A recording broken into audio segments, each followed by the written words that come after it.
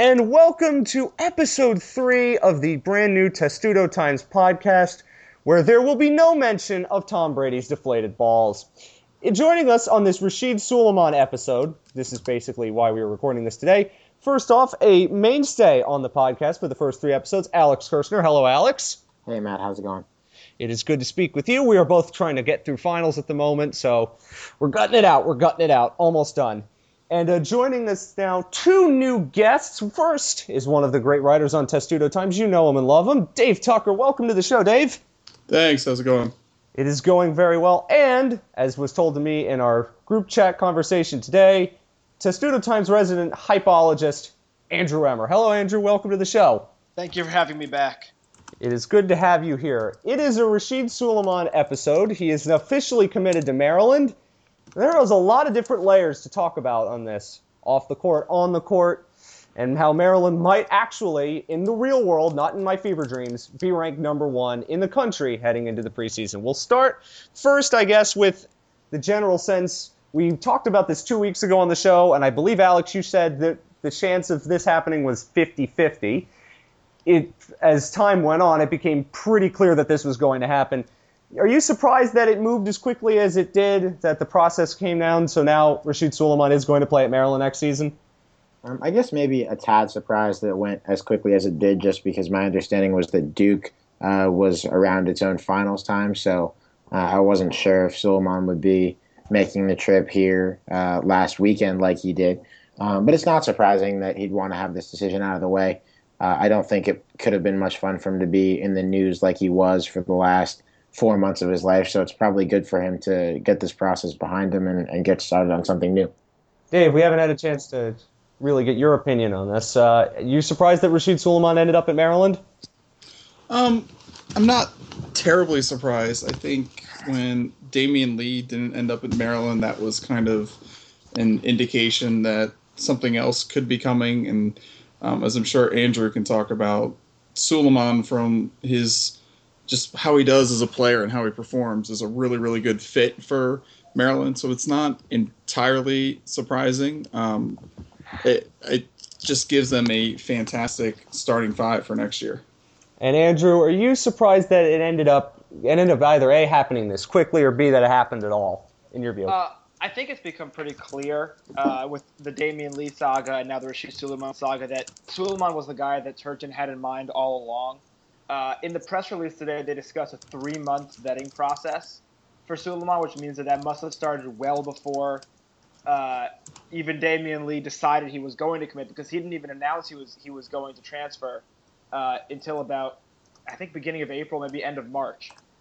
So that would have been earlier than 3 months ago.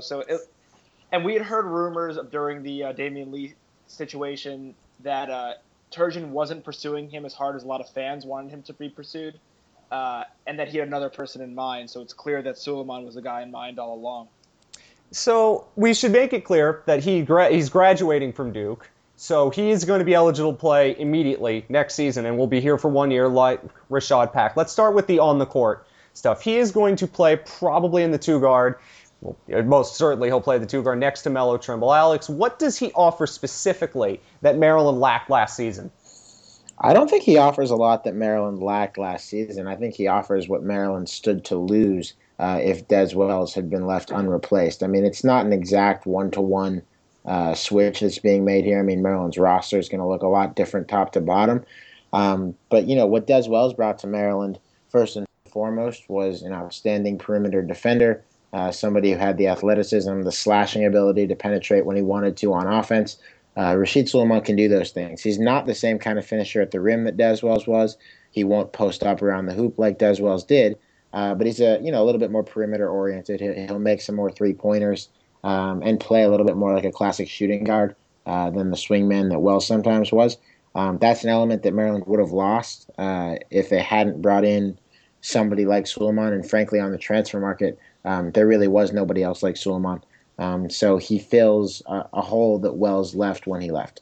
A follow-up to that, do you think because Maryland now can move Jake Layman higher up the lineup and they have Robert Carter, that some of those elements you were just speaking about with Des Wells, they didn't necessarily need a like-for-like in that sense? when you're talking about replacing Dez, and you can now afford to have more of a classic too? I think so, and I think that having Lehman back at the 3 is probably good for a couple of reasons. I think Maryland has 3 excellent rebounders in its starting lineup now. Rebounding became a serious weakness for this team through Big Ten play last year. That's just not going to be the case again. They'll probably be one of the best rebounding teams in the country with Robert Carter anchoring that. So I think the way their roster is constructed right now, it is a little bit more classic than they had last year, but it should work. I can't believe you just said Maryland's going to be one of the best teams in the country in rebounding. I remember watching that West Virginia game. It was pretty ugly. Dave, one of the things that Pete mentioned on our last show was how Rasheed Sulaimon's performance from his freshman year to recently had been going downward. He hadn't been necessarily improving. Are you worried about that this season? I'm not worried about it because I think it certainly seems like what he was dealing with at Duke in terms of playing less was an issue, and one could potentially say that it could be what contributed to him being dismissed from the team. We don't know why he was dismissed from the team, but his playing time continued to diminish, and that seemed like to be an issue for him. I think whatever happened, he knows that he's going to have to be a team player now, and he talked about that in a couple interviews today, and he, I think, has learned from his previous mistakes that he's going to have to fit within a system. But I think Mark Turgeon, one of his biggest struggles next year is going to have to be balancing all of these guys who can play exceptionally well and balancing those minutes accordingly and kind of pulling all the right strings in order to really maximize this roster that he now has.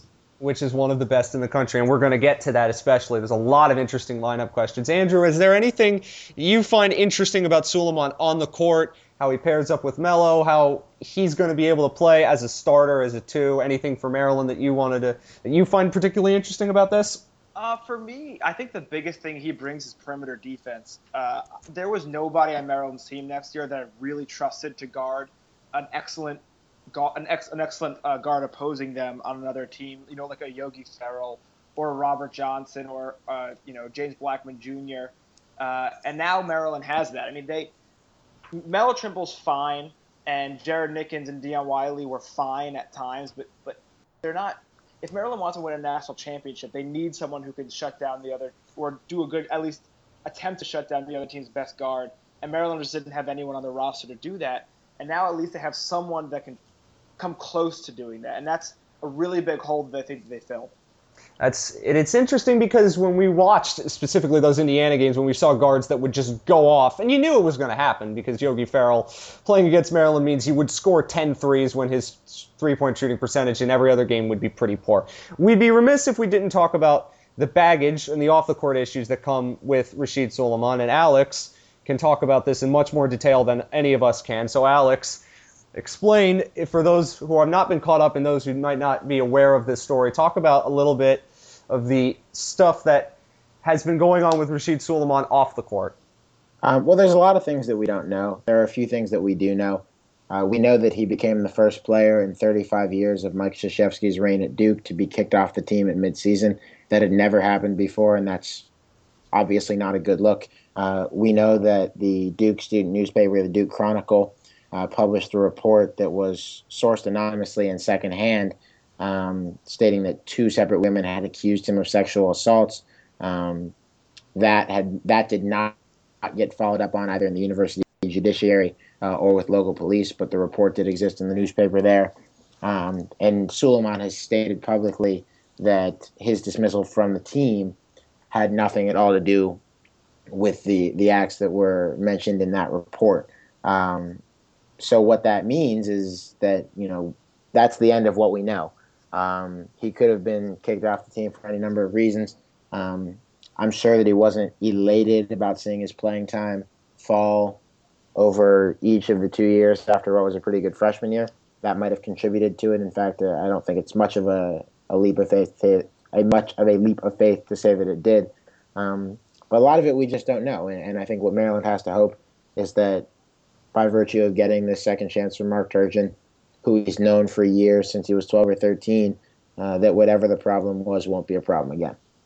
Now, one of the things that we did not mention in the last show when we talked a little about Rasheed Sulaimon off the court is how he being Mark Turgeon dealt with Des Wells, who his situation is similar but in other ways very different. Now, we can talk about the Des Wells situation all we want, how it's different, but he was able to rehabilitate Des Wells, and Des Wells became a very important player for Maryland last 3 years. Dave, these situations, obviously, they're not analogous, and they're not entirely similar, but do you think that Mark Turgeon's success with one leads him to be more willing to take a leap of faith in a season where he might not have been willing as much to take a risk?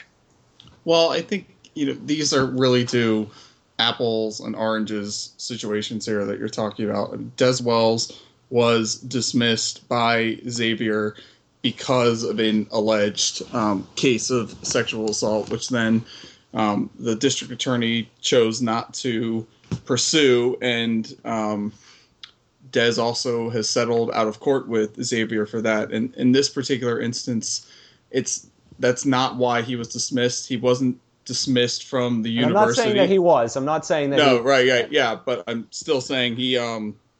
You're talking about two different cases. I don't know if one really plays into the other. We know that Maryland did a 3-month investigation looking into Sulaimon and everything that happened with all of this. But again, you're talking about an actual accuser. You're talking about a university dismissal, and then you're talking about this completely different situation with Sulaimon. So, I mean, I don't really think that Mark Turgeon's going out and looking for cases like this, and I think it's more coincidental than anything else. I mean, maybe it can help him in dealing with this, but I just think they're two completely different things. I completely agree with you on that, but other people have made the comparison, so we felt like we needed to bring it up. Andrew, do you have anything to add to this? No, I think they pretty much covered it. There's certainly issues, but I mean, Maryland did their due diligence. And that's all we can say that they needed to do. Okay, let's get now back to the bigger picture here for Maryland. It's very early, but now we have a good sense of what Maryland's 10, 11 consistent players are going to look like next season. I'll start with Andrew on this. Is this the best team Maryland has had? Saw some people say this is better than 2002. This was probably the best team that Maryland's had since then. Is it better than 2002? So I'll start with you, Andrew. Yes. Yeah, Explain. I think clearly it is. I mean, 2002 had the experience Juan was a senior and Stevie was a junior and Wilcox was a sophomore, right, Dave? Yep. And Lonnie Baxter was a senior. Byron Mouton was a senior. So it had all of that, but on just talent. And I mean, and the NCAA is a much different place than it was 15 years ago and 12 years ago and even like 40 years ago. And we're talking about the other great Terps teams in the 70s. But yeah, no, this is the most talented Terps team that there's ever been. I don't really know how you can even argue at that point at this right now. Dave? No, I completely agree. I think this team, at least starting out on paper, is better than that 2002 team was. And if you even go back to the start and the finish of that season, Maryland, the final AP poll came out before the NCAA tournament was over. Maryland was not ranked number one when that final AP poll came out.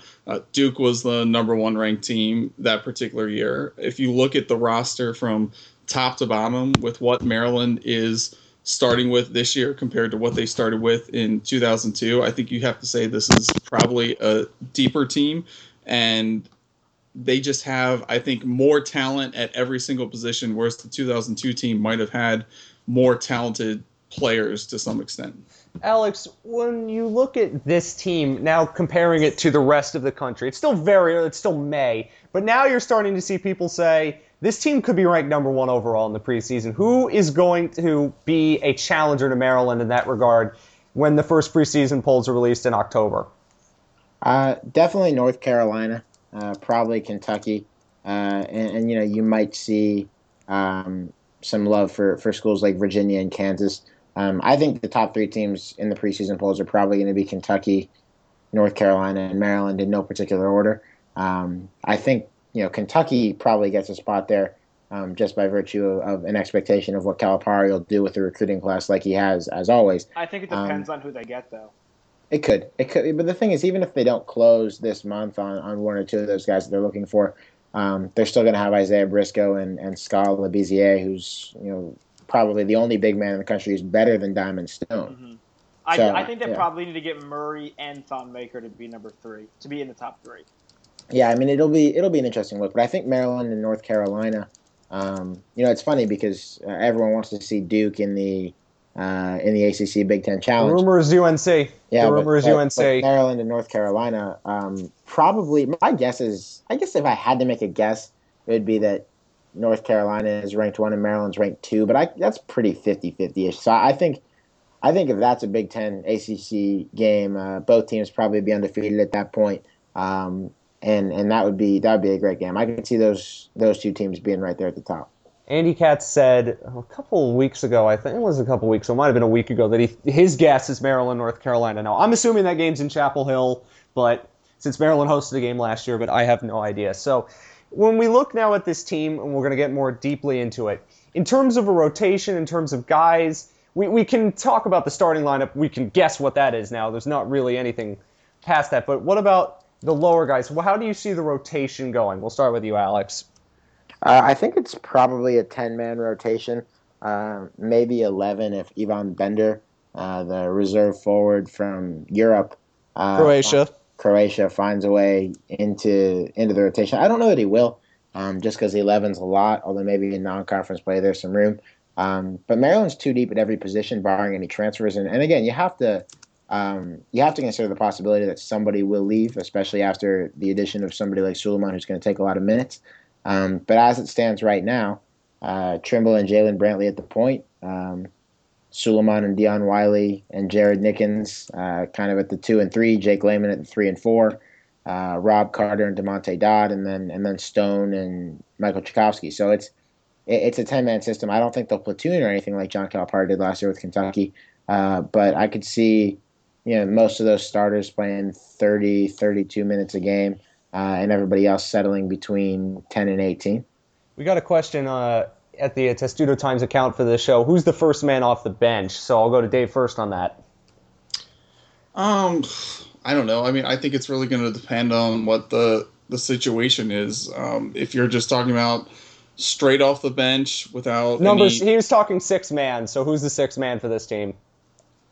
Probably Jared Nickens would be my guess. I mean, maybe Brantley. I would say it's probably Nickens or Brantley. Andrew? I mean, it's a cop-out, but it depends on who's in foul trouble. Because if it's a big man, then it's going to be DeMonte probably over Checo. Although I think that Checo is going to have a nice big bump in his ability in this offseason. But just in terms of who gets the 6th most minutes, I'll say it's Nickens. That makes sense. I want to go quickly into Michael Tchaikovsky because one of the best parts about last season was he had his 2 best games were against Wisconsin and Iowa State, which made no sense to me. And it's still, looking back on those 2 games, it still makes no sense how good he was against Georges Niang and Frank Kaminsky. I think it makes plenty of sense. Explain, because to me, I mean, it's kind of the Alex Len was dominant against Kentucky and Duke and then bad against most other people. But he was great against those teams because they single-teamed him, and every other team double-teamed him. Exactly. Tchaikovsky, his biggest weakness last year was rotating on defense and moving in the way that Division I offenses force him to move, and that's a tough gig. But against Frank Kaminsky and against Georges Niang, and I think even against Darian Atkins and Anthony Gill in spots when they played Virginia, Tchaikovsky was really good because he's 7'1", and when you're 7'1", you know where the ball's going. If you stand there, it's pretty tough to beat you, and he's pretty good at staying down on ball fakes and things like that. So in terms of a one-on-one defender, Maryland's got a good one, and the best players, they're going to take you one-on-one. Anything else? Anybody want to add to that? I'm going to take the silence as a no. We have to talk about this because I am Mr. Negative. I'm taking that title from Alex. Sorry, everybody who liked Alex being the most negative person on Testudo Times. That's going to be me now. Can't wait until you hear me talk about football. Anyway, if there is a weakness, a discernible weakness for this team that could trip them up, what do you think it is? I'll start with Dave.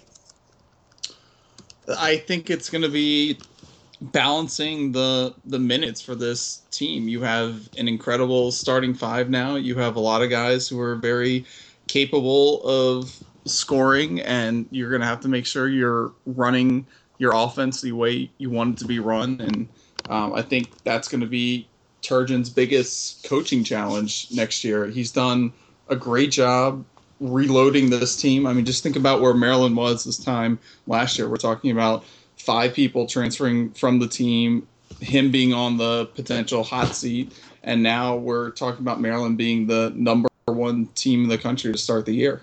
It's amazing how that's happened. Andrew, what weaknesses do you see for this team that really good teams are going to be able to exploit? I'm going to question the defense, and I actually think it's a pretty big question mark. Sulaimon helps, but we don't really know what Diamond Stone and Robert Carter Jr. are going to be in the post. It's almost impossible for a freshman center to be a great defender, and that's there's Anthony Davis and there's not many others who are really great defenders as freshmen. And then Robert Carter Jr. wasn't really known as a defensive stopper when he was at Georgia Tech, so that's going to be a big issue because. And then on the perimeter as well. I mean, we talked about the perimeter defense with Sulaimon, but then he can't guard everybody. You still have to put Melo on somebody. You still have to have minutes of Dion and Jared.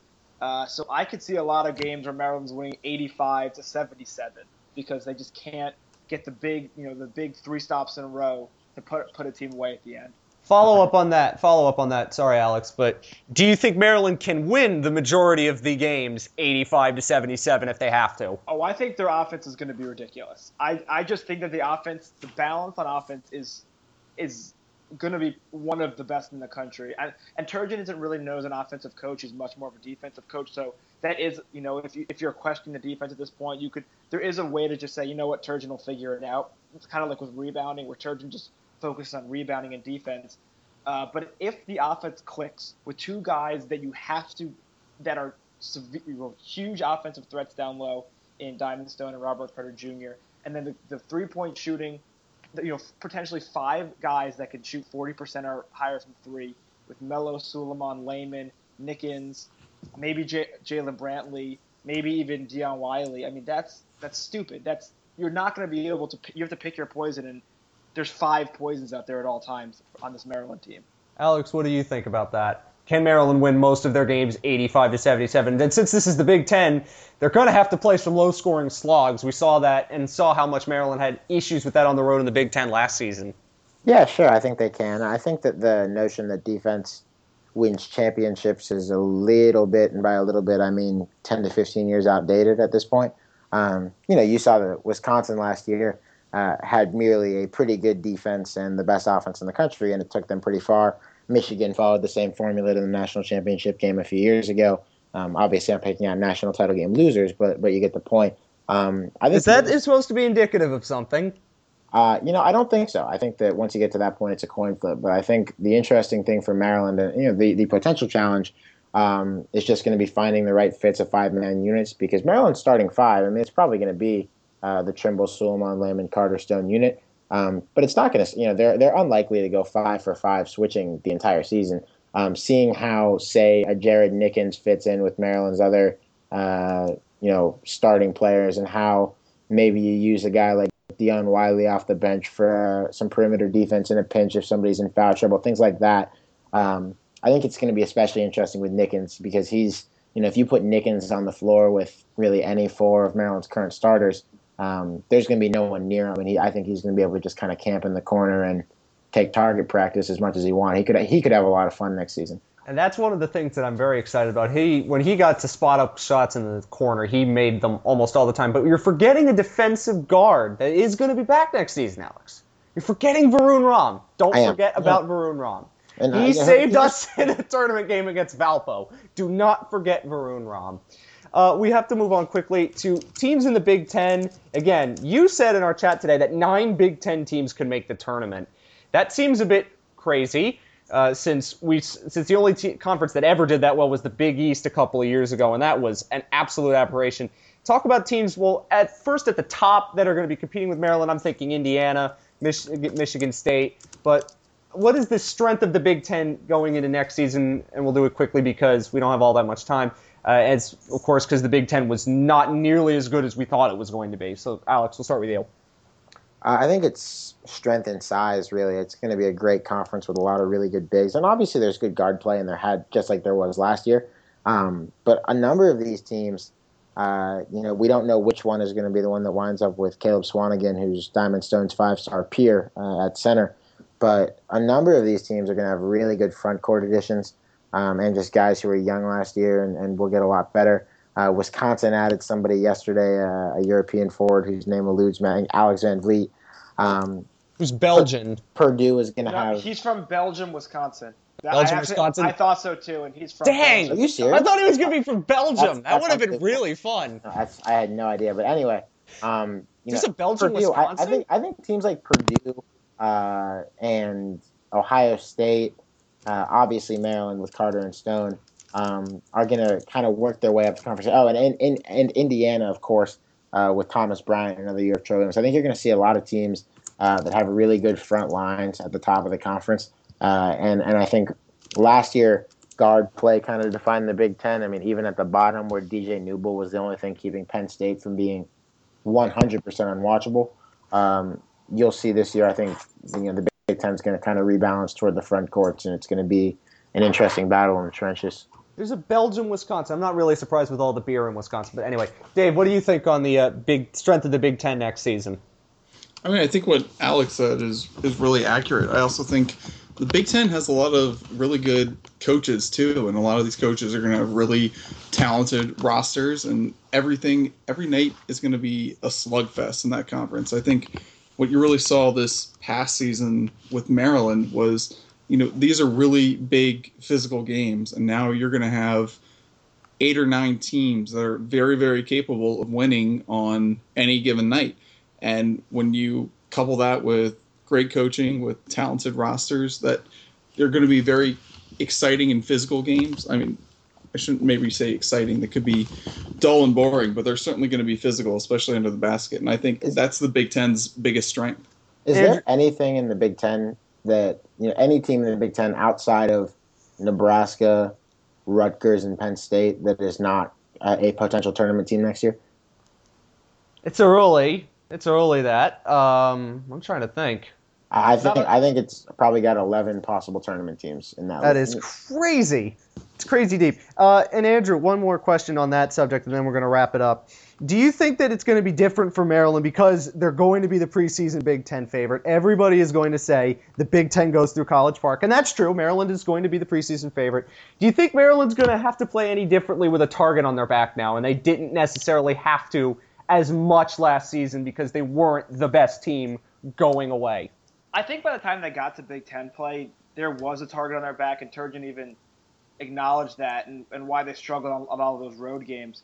But yeah, it's going to be different because Maryland has only gone into a season like this once before in the entire history of Maryland, and that was in 2002 when they lost in the Final Four the year before and brought back essentially everybody and expected to win the national title, and then did win the national title. I mean, this Maryland team is going to have the most hype just because we live in an era now where hype builds more than it did in 2001, 2002.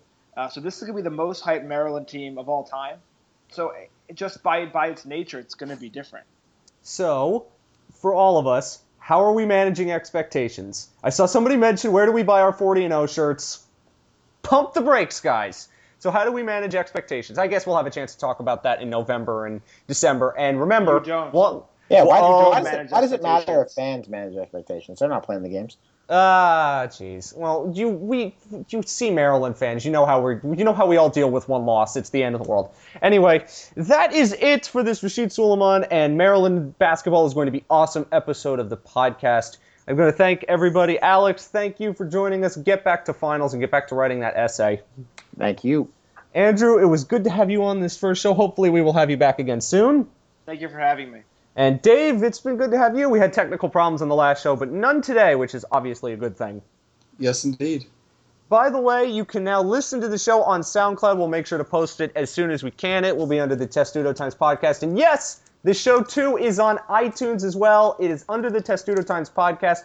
It will have my name, Matt Lichtenstadter, under it. It's the way to differentiate it from the old podcast, which is still there. And I'm not saying it's bad, but it's a bit dated now. So you can listen there. And, of course, follow me at Matt's Musings Ones. And you probably already follow Alex, Andrew, and Dave since you like Testudo Times so much. Thanks so much for listening. We will be back hopefully in 2 weeks. There might be something to talk about then. And until then, go Terps!